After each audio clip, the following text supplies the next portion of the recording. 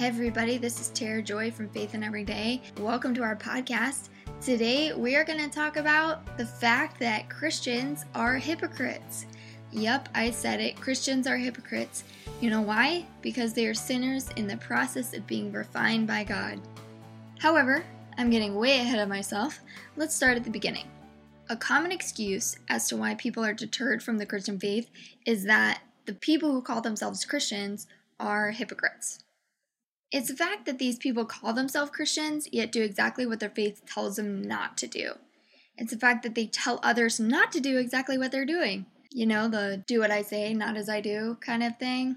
Christians are hypocrites, and there's nothing that makes me want to go into a building full of them, or so they say. The people use the actions of those who call themselves Christians as their small glimpse of Christianity and determine that the faith is definitely not worth pursuing. But there are a few reasons of why they could be pushed away. The first one is that they're scared. They're scared of being hurt by the people who are supposed to love like Christ. Or they have already been hurt by people in the church and refuse to go back.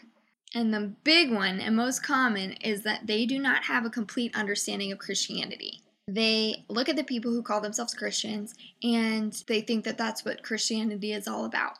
Many outsiders believe that Christianity is just a bunch of rules to follow, to be used to condemn those who don't follow them, or that Christianity means that you try to do good in order to outweigh the bad in order to get to heaven. These assumptions are false. Christianity is based on the knowledge that people are sinful, which means they do not live up to God's standards. We are given true free will to choose, and it is natural for us to choose what's wrong. It's natural for us to choose what's hurtful to others or evil. However, we need to understand that our idea of good is not God's idea of good. And Luke 16:14-15 says, "The Pharisees who loved money heard all of this, were sneering at Jesus. He said to them, 'You are the ones who justify yourselves in the eyes of others, but God knows your hearts. What people value highly is detestable in God's sight.'" And then Jesus answered someone who called him a good teacher in Luke 18:19-20. "Why do you call me good?" Jesus answered. "No one is good but God alone." No one is holy. No one is pure or perfect but God. This means that our idea of good cannot outweigh the bad because if we sin just once, we are no longer good in God's eyes. Thus, with it being our natural inclination to sin, we are not good. So how do we get to heaven then? We get to heaven by accepting God's gift of mercy through the blood of Jesus Christ. Why through God's Son's blood? Because every year on the Day of Atonement, which is coming up soon here in the Jewish holidays, the high priest goes in the innermost of rooms in the temple, the holiest of holies, to sacrifice a pure lamb to take away the sins of all people for that year.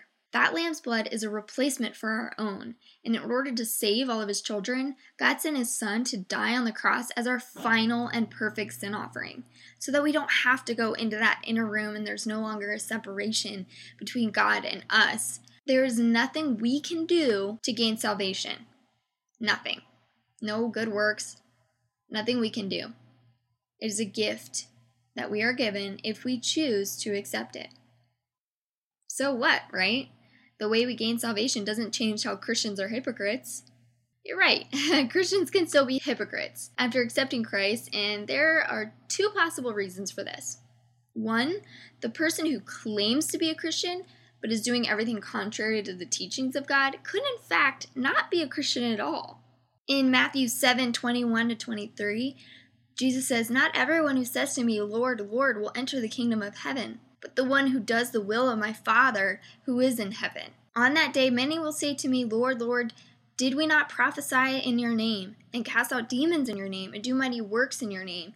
And then I will declare to them, 'I never knew you. Depart from me, you workers of lawlessness.'" Some people, and myself included until a few years ago, don't grasp the fact that when you claim yourself as a Christian, that means that you must begin to follow the example of Christ. Luke 8:21, Jesus said, "My mother and brothers are those who hear God's word and put it into practice." Not just hear God's word and think it's cool and move on, but to actually put it into practice. And that's an important thing to know. I believed for a long time that I could just ask for forgiveness of my sins, even though I knew I was going to do it again in a week. I wasn't wanting to actually change my ways. I wanted to feel justified in my sinning.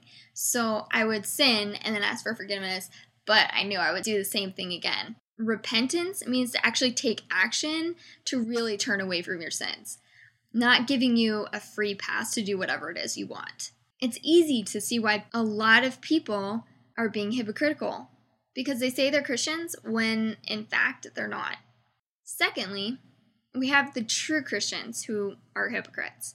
As much as we wish the myth of automatic perfection when we decide to follow Christ was true, it could not be further from the truth. When we start our journey of carrying his cross up to Golgotha, which is a place of skulls as Simon did for Jesus, it is a process of refinement. The Holy Spirit must be allowed to do its work of changing our hearts to match that of Christ. And with hearts set on doing things that go against God, automatically, it is a long and hard process to change the instinctual. So of course, Christians are hypocrites, and some are at different levels than others, because we're all sinners trying to be like and needing Jesus. Luke 5:31-32, Jesus answered them, "It is not the healthy who need a doctor, but the sick. I have not come to call the righteous, but the sinners to repentance." The fact is we're all sinners. The fact is that Jesus came so that we may be called into repentance. But that doesn't mean it's an automatic process. That means that it's going to take a long time. So the only difference between hypocritical Christians and every human being who has been hypocritical, and you cannot say that there's one person who hasn't been hypocritical, we all have at one point in time in our lives, is that Christians acknowledge that they are hypocrites and humble themselves by admitting that they can't change their hypocritical ways on their own. They know that they desperately need God. And that's a huge thing to know.